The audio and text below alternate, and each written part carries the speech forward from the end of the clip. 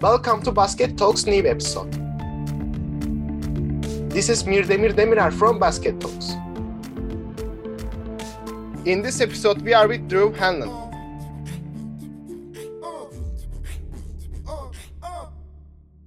Hi, Coach. How are you? I'm doing great. Thanks for having me on. Thanks for joining me. I'm very excited right now. And thanks for accept my invitation and make time for it because you are very busy right now and you can find the time for this. And thank you. And first and foremost, I want to start with how is your life going? Everything's great, man. I appreciate you asking. It's great on my end. And how about yourself? Yeah, it's great too. Thank you. So I want to know something about your basketball history. Right now, you are one of the best coaches in the individual training system. And I listened some of your interviews and you said you wrote a drill book in your 17. I would like to know when and why this interest began and how it grew to where is it right now? Yeah, so I started when I was really young. I was like every other basketball player that dreamed of playing college basketball, dreamed of playing in the NBA. You know, the only way that I knew how to get better and improve was just put in a lot of hard work. And so there weren't trainers back then. You know, maybe you had a good coach that could help you, give you some individual workouts, but really it was just you would go to the gym and you'd get shots up, you'd work on your handles, work on whatever skills that you kind of knew on your own, and then just played. You know, you'd play 3-on-3 or 5-on-5 with your friends after school. Me being a guy that I was 5'11", I'm 5'11", wasn't blessed with super great athleticism or height. I knew that I had to do something to kind of outwork everybody else that had an athletic advantage on me. And so I started doing individual skill work. A lot of times my friends would be on one end and they'd be working on, they'd be goofing off and playing any kind of basketball game, whether that's 21 or tips or 3-on-3 or whatever. And I'd be on the other end just working on my game, working on step backs and floaters and runners and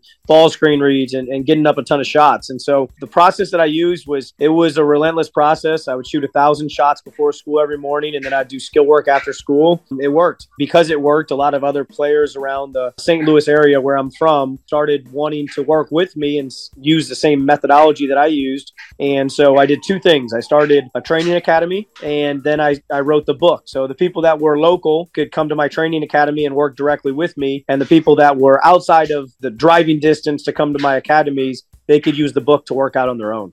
Thank you. So I will be honest, because I think about it before the interview, but I will be honest, I'm a big fan of yours because I watched almost all of your videos on YouTube and I'm still trying what I learned into my practice, and actually they were really helpful in understanding how basketball works because you talk about all details in your all videos. And I would like to know how a player can train with you. So it's hard now. You know, when I first started out, I had academies and I was doing camps and clinics all over the country. Then I started going all over the world. Now I do still have seminars and camps and clinics. I try to get to as many countries and cities as I can. But, right now I've kind of focused my time and energy on my NBA clients just because they require so much time. During the off season, I'm with them every single day. We're doing workouts, we're doing film work, we're doing kind of strategic planning so that we can improve on the things we need to improve for the following season.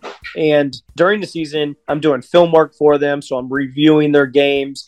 I'm giving them feedback. We're making adjustments and corrections. And then also if they need me, they're flying me into town and then we're putting in work. So it's hard for me to have my hand individually with so many players. So I've chosen depth over width, going really, really all in with, a dozen players versus spreading my time too thin where I can't get the result that we're after. Yeah, thank you. Well, as a young player, I question the same thing, but you work with NBA players, as you said, and as we know, and we are watching the NBA, which is very different from European basketball. And I'm not talking about only athleticism. It's like skill sets, skills, decisions, and so on. In your opinion, what are the differences between working with European and NBA players? Well, there's two big differences. The first difference is the rules are different. In European basketball, you can be in defensive 3 seconds doesn't exist. So you can be in a zone, you can be hunted in. So the spacing is not the same as the NBA level. Things like you can grab the ball off the rim in Europe where you can't do that in the NBA level. Traveling. You think a lot of American players, they struggle when they go into Europe and FIBA because of the rip throughs. A lot of rip throughs in the US, they allow you to kind of rip through at the same time as lifting up your pivot foot. Whereas in Europe, you have to put the ball down before you lift up your pivot foot. input. So rules are number one. The second thing, and again, this is just to me, it's just the style of play. NBA, because of the rules, is more offensive, individually focused, whereas in Europe, it's more team focused. In Europe, you see a lot of false actions that lead to real actions. They're doing an action to get to the action, whereas in the US, it's more of straight get to the action, hunt mismatches, and then obviously take advantage of those mismatches. So I think those are the two biggest things, is just the style of play is so much different. And then the rules are different. I think that those two things play a big part in the different basketballs that you see in both the NBA and all the leagues in Europe. Yeah, and I saw in your videos you work with all ages, I can say, all ages basketball players, and then just not only NBA and pro level players. And what are the common mistakes that most young players make? That's a great question, because I think a lot of people end up wasting time in the gym. They think they're working hard, and maybe they are working hard, but they're not working smart. You have to do both of them. And so what I would say is I think that the biggest mistakes that young players make, number one, they don't have a plan. They just go into the gym and they try to figure it out. Oh, I feel like working on ball handling today. I'm tired of ball handling. Now I'm going to do some shooting. Now I'm going to work on some moves. They don't have a plan. They don't have a focus. That's the first mistake. NBA players, everything they do is mapped out. It's strategically planned. I always relate it to a GPS in a car. If you got into a car and you're going somewhere that you've never been before, what do? You enter in where you want to go, the destination, and then it spits out directions that says here, here, here, here. It tells you exactly what you need to do if you want to get to where you want to get to. Well, that's how workouts should be planned too. If you want to get better at your finishing, it can't just be, I'm just going to go in and hopefully I get better at finishing. It needs to be, all right, here's my blueprint. Here's my plan. These are the steps I need to take. And if I take these steps, then I'm going to get to the end destination that I want to get to. So first thing is just, having more of a strategic plan. Second thing is purpose. You'll see a lot of players work on what I call clown drills, fancy drills that don't necessarily directly translate to in-game improvement. And I was one of those people that when I was younger, I fell victim to it too, where you do the 2-ball dribbling, the tennis ball catches, the cones, and you do all this kind of stuff because it looks cool and because, you're getting a good sweat. So you think you're working hard and you think you're getting better, but you can just get better results if you're working on the exact same skills that you're going to do in games. So the second thing is just making sure you're working on game skills so that you get game results. That purpose matters. And then the third big mistake that I think a lot of players have is they don't accept or welcome criticism and feedback. They just think they know it all, or they think that, oh man, I got this. I know exactly what I need to work on, instead of really being coached up. I mean, the best players in the world are constantly asking questions. Joel Embiid leading the NBA in scoring, and we talk every single day. We go through film every single day. He's constantly asking me what he can do better, how he can get better, what we need to do to get better, how we can prepare moving forward. I mean, same thing with Jason Tatum and Zach LaVine and Tyrese Halliburton and Bradley Beal. All those guys, all they want to do is constantly find ways to get better. There's young kids that when their parents tell them something, their coaches tell them something, their trainers tell them something, it's like, come on, man, they're trying to help you get better. So those are my big three things, is being able to not only accept criticism, but crave feedback, crave that criticism that helps you actually improve over time, making sure you're working with purpose, and then making sure you have a plan so that you're not just kind of going in the gym and figuring it out on the fly. Yeah, thank you. Actually, I was with Gannon Baker last week, and he said the same thing for the common mistakes. But I would like to ask you, this is common mistakes that on the court. What about off the court? Off the court, I mean, the mistakes that players make, number one is they get in with the wrong crowds of people, and those people, get them into trouble off the court or get them distracted. Another thing is off the court mentality-wise, there's drama, there's stress, there's things going on in their life that don't allow them just to focus and play present. I always say that a lot of slumps on the court start off the court, and you think there's just a guy that's missing shots. He didn't forget how to shoot. A lot of times he's just in his head. And a lot of those times when they're in their head, it's because they have unneeded stress off the court. And then another thing is they just don't take care of their bodies. NBA players, the great ones, they spend so much time, energy, money making sure that they take care of their bodies. They're stretching, they're doing prehab, they're doing cold tubs, they're doing saunas, they're getting massages, they're lifting weights, they're doing cardio, they're eating well, they're sleeping well, they're hydrating.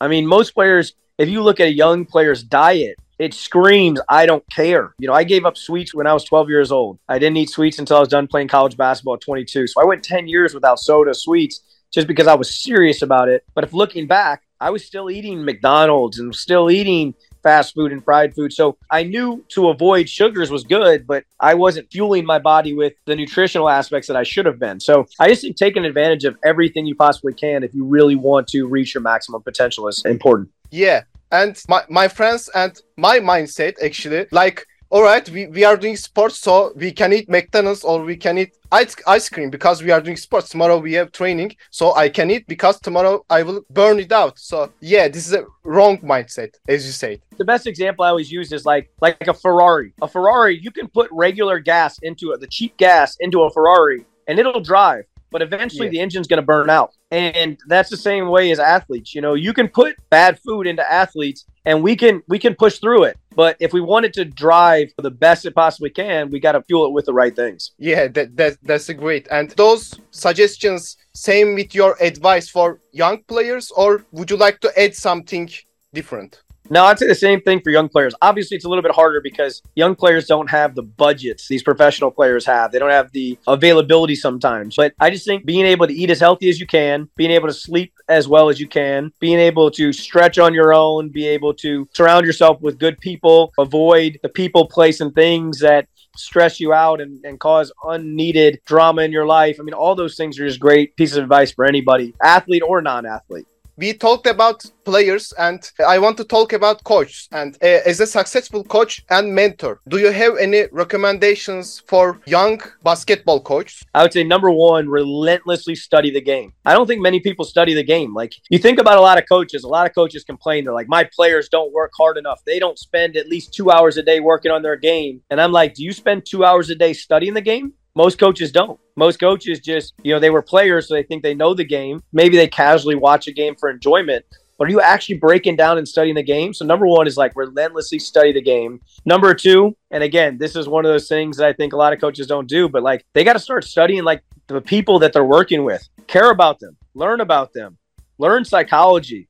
Learn what makes people tick, how different people learn. All that stuff matters because there's some really brilliant basketball minds that aren't very good coaches and aren't very good trainers. And there's also people that are really able to connect with players that don't know basketball, but they're able to get results because they are able to connect. So if you can hit that home run where you're really, the game of basketball and the people that you're trying to help improve and coach, I think that's when you have that secret sauce that allows you to be really successful. Yeah, thank you. And you have a staff for basketball because you are very busy. By the way, you have a mentorship program for only coaches, right? You have connection with thousands of different coaches. So I'm curious how you pick your team members. Like what qualities do you seek in a basketball coach? My big thing is I'm just like a GM that's trying to build the best team around me to help grow the game. My ultimate goal is to help as many players, coaches, trainers, agents, scouts, everybody in the basketball world improve and take the next step in their careers and their journeys. So when I built out my team that works for Pure Sweat,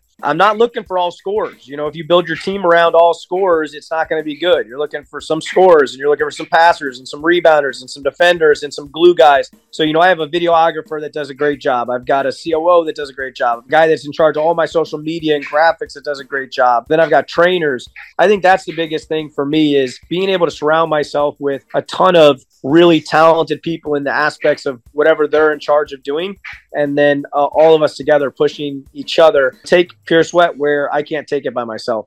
Actually, I wondered too about your mentorship program. I'm really curious about that. How can coaches or scouts or any staff of basketball can participate of your mentorship program? Yeah, so for coaches and trainers, the mentorship program has been the best thing that we've put together. We have online courses that are available, and then we also have in-person meetings. Every month, I have an hour-long Zoom meeting where it's me and a small group of coaches that are going over basketball, different concepts, different talks. And then we have another hour call that's business, helping them advance, get the jobs they want, get more clients, become a basketball trainer. So we're really proud of the programs we put together. And then we have some in-person ones as well, where they can come out for 2-3 days and spend 3 days on court with me. So we have a ton of options. They're all on puresweatbasketball.com. So if anybody's interested, they can go check them out. But like I said, my big thing is just helping as many people as possible get to where they want to be. Yeah, and thank you for that. So let us proceed to the final question. And in your opinion, what are the musts of basketball? Man, first thing is you got to love the game. You got to love the game. And, I got nieces and nephews now. I have 4 of them. And my sister, who played college basketball as well, she's always asking me, like, Drew, what do I need to do to help them become the best basketball players possible when they're ready to take that step? And I said, first thing, just make them fall in love with the game. Get them jerseys. Watch games with them.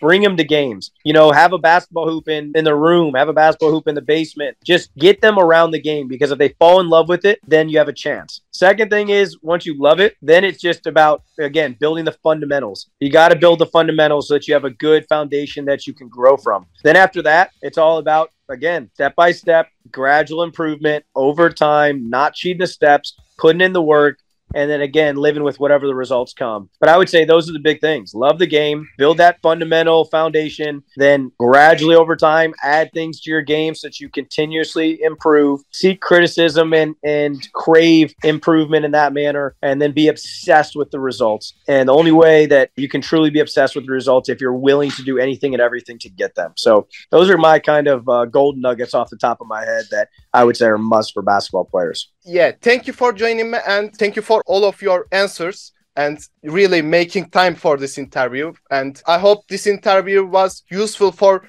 the listeners, and thank you very much for coming. Awesome. Appreciate you, man. I enjoyed talking with you. Yeah, me too. Thank you. And see you. Have a good one. In this episode, we are with Drew Hanlen. Thank you for your time. I hope you enjoy.